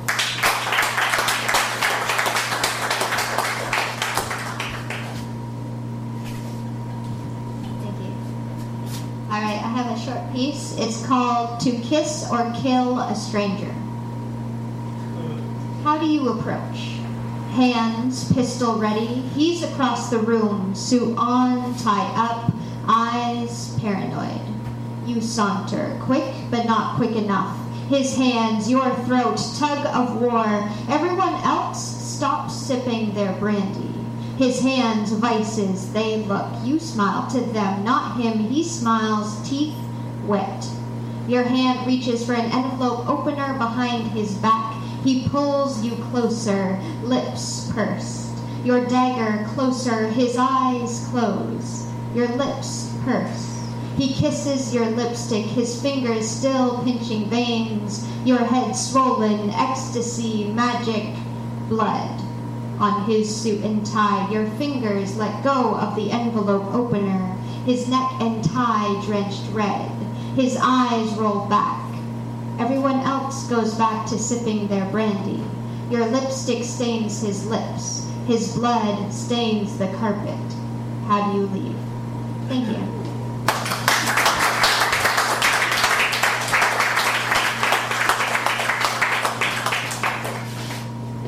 So give another hand to Sasha Hill. Let's bring up Joshua Schiff.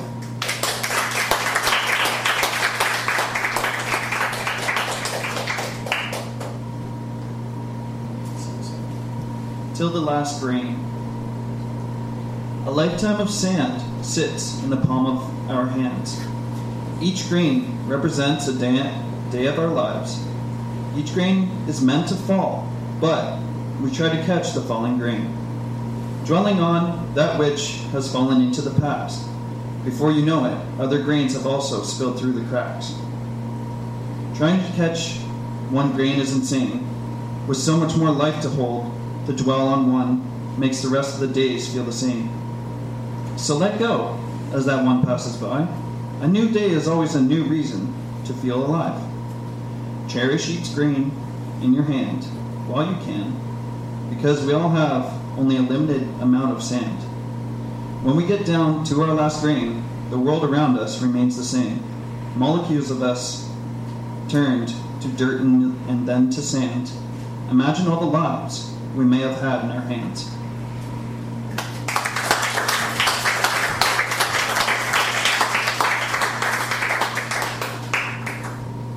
Give another round to Joshua Schiff and bring up Alyssa Cooper.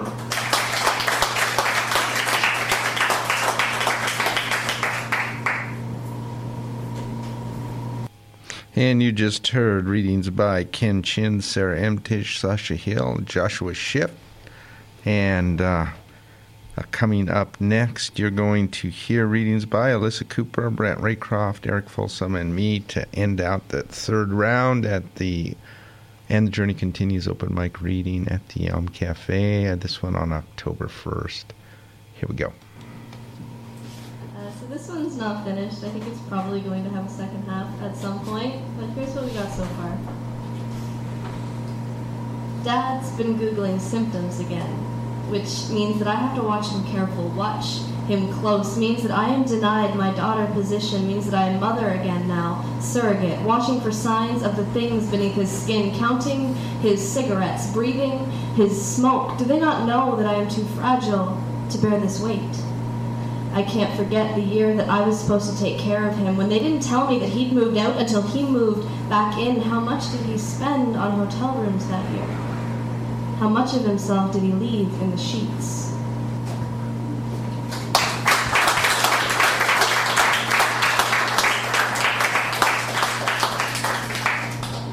Was Alyssa Cooper? Let's give her another hand.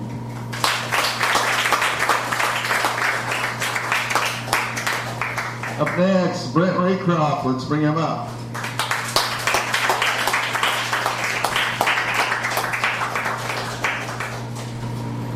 Thanks again, Bruce. Thank you. It's hard not to write about the moon, eh? Yeah, it is. And it just keeps coming up.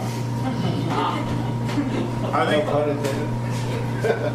think Pablo Neruda has like 100 sonnets to the moon. Yeah.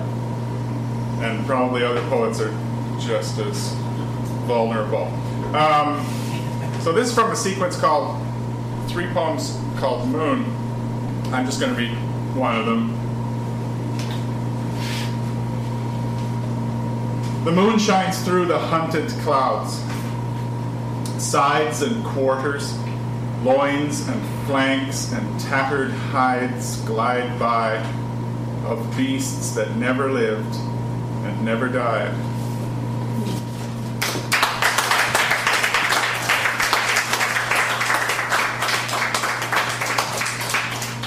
Let's bring it right up. Let's bring up Eric Folsom.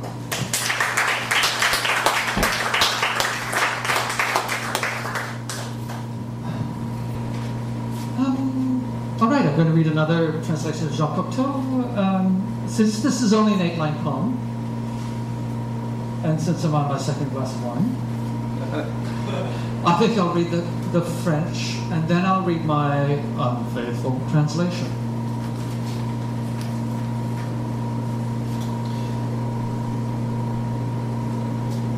And no cultural references this time. You're good. Quelques vins inconnus dont mes casses reposent de gardes encerclés. Si je le voulais boire, à quoi sert que je l'ose? Je n'en ai pas la clé. J'en ai source, ce vin vieux, nulle voix ne m'informe. Et s'il tombe en voyou, ou si c'est longuement qu'il faut que ce vin nomme avant que d'être beau. And now an object lesson in what happens when you're desperate for a rhyme. Mysterious fine wine in my cellar abides under security. But what good is the thirst to make my way inside if I don't have the key? Concerning such wine, no one ever says a word. Maybe it's gone sour. And the time for it to age is so long and absurd, waiting for happy hour.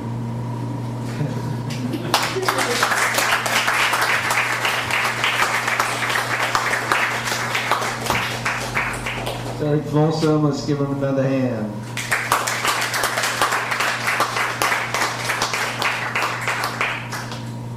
And I have a confession to make. I drink maybe like 2 glasses of wine a year, and I've had half a glass of wine tonight, and I'm kind of shit-faced.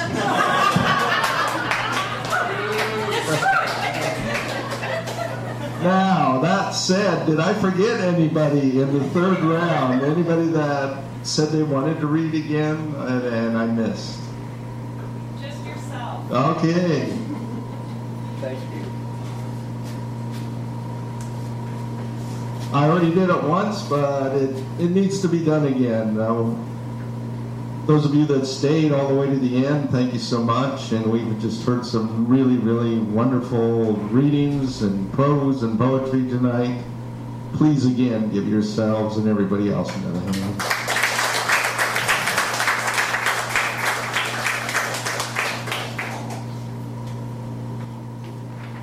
And my last poem is, I don't know, it might still kind of be a work in progress. I'm still trying to figure it out, but it's called Late Summer. The first morning this season calling itself no longer summer, but instead early fall. The plants, the insects, will wear it more intimately than us. The sun will remember itself later, show some time before dusk, late afternoon. Come later winter, we will not as poignantly remember summer, any of its days, as fully as we will remember this crack of a door, that slight opening taking us from one place to the next, this passing leading that led into a there, becoming here. Thanks. And thanks again for coming out.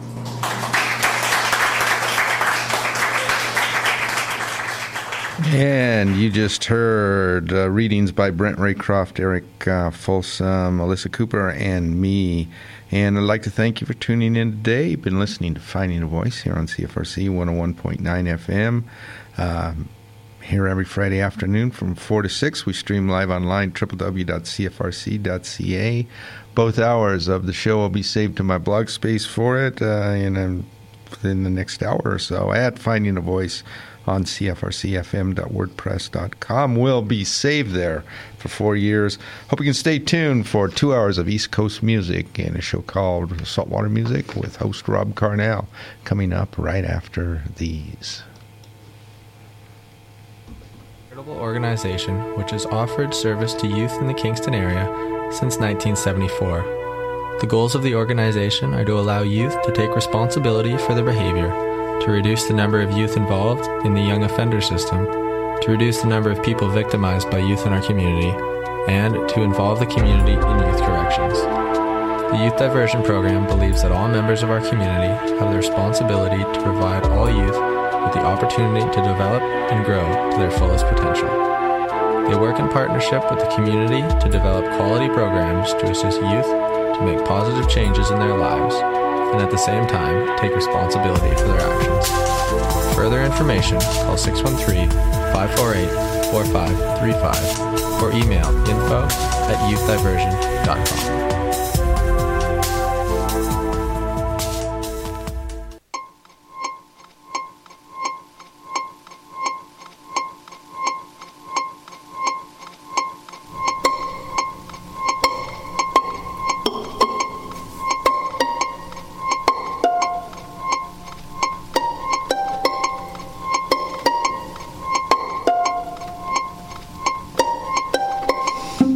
Every Monday night, you can learn a little more about classical music and what it's doing today. Listen to Counterpoint, hosted by myself, Selena Chirelli, here on CFRC 101.9, Monday nights at 7.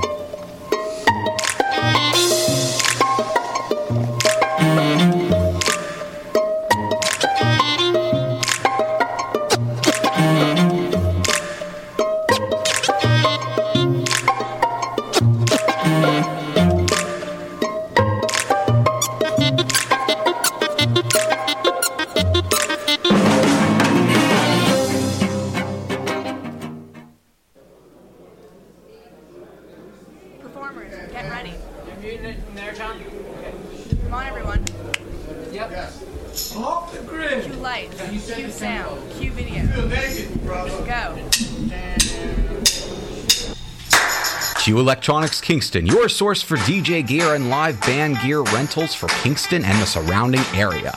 Brands such as Pioneer, Techniques, Rain, and so much more. New digital and vintage analog in stock for rental. Full white glove delivery, setup, operate, and loadout services for theater, dance floors, and live music festivals.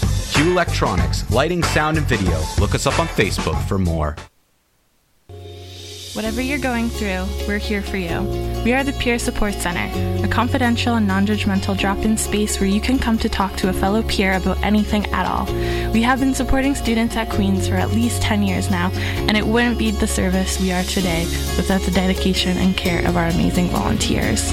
We also wanted to thank you, Queens. Thank you for all the students for trusting us over the years with your stories and experiences and allowing us to help support you during your time here at Queens. University can be a challenging yet rewarding time, and we want students to know that we are here for them through the good times, the bad, and the in-between.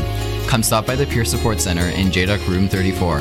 We are open 7 days a week from noon to 10 p.m.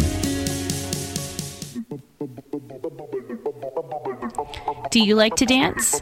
Tune into The Hustle with DJ Bolt every Friday night between 11 p.m. and midnight, where you'll hear all the newest dance, electronic, French touch, booty bass, ghetto, deep, and tech house remixes and more. Let The Hustle take you to midnight and Thank you for listening to this podcast produced at CFRC 101.9 FM in Kingston, Ontario at Queen's University, situated on the traditional territory of the Anishinaabe and Haudenosaunee peoples. The CFRC Podcast Network at podcast.cfrc.ca is brought to you by the generous support of the Queen's University Faculty of Engineering and Applied Sciences.